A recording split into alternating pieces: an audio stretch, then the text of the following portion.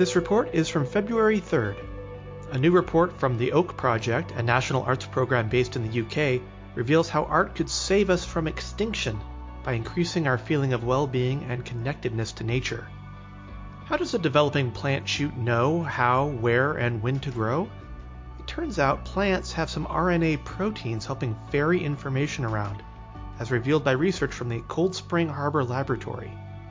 Dealing with the quantum world often means dealing with extreme hot or extreme cold. But recently, a team from Harvard University led by Amir Yacobi has revealed methodology to use less extreme magnetic fields to engage with exotic quantum particles, all based around graphene. Yep, the stuff in our pencils.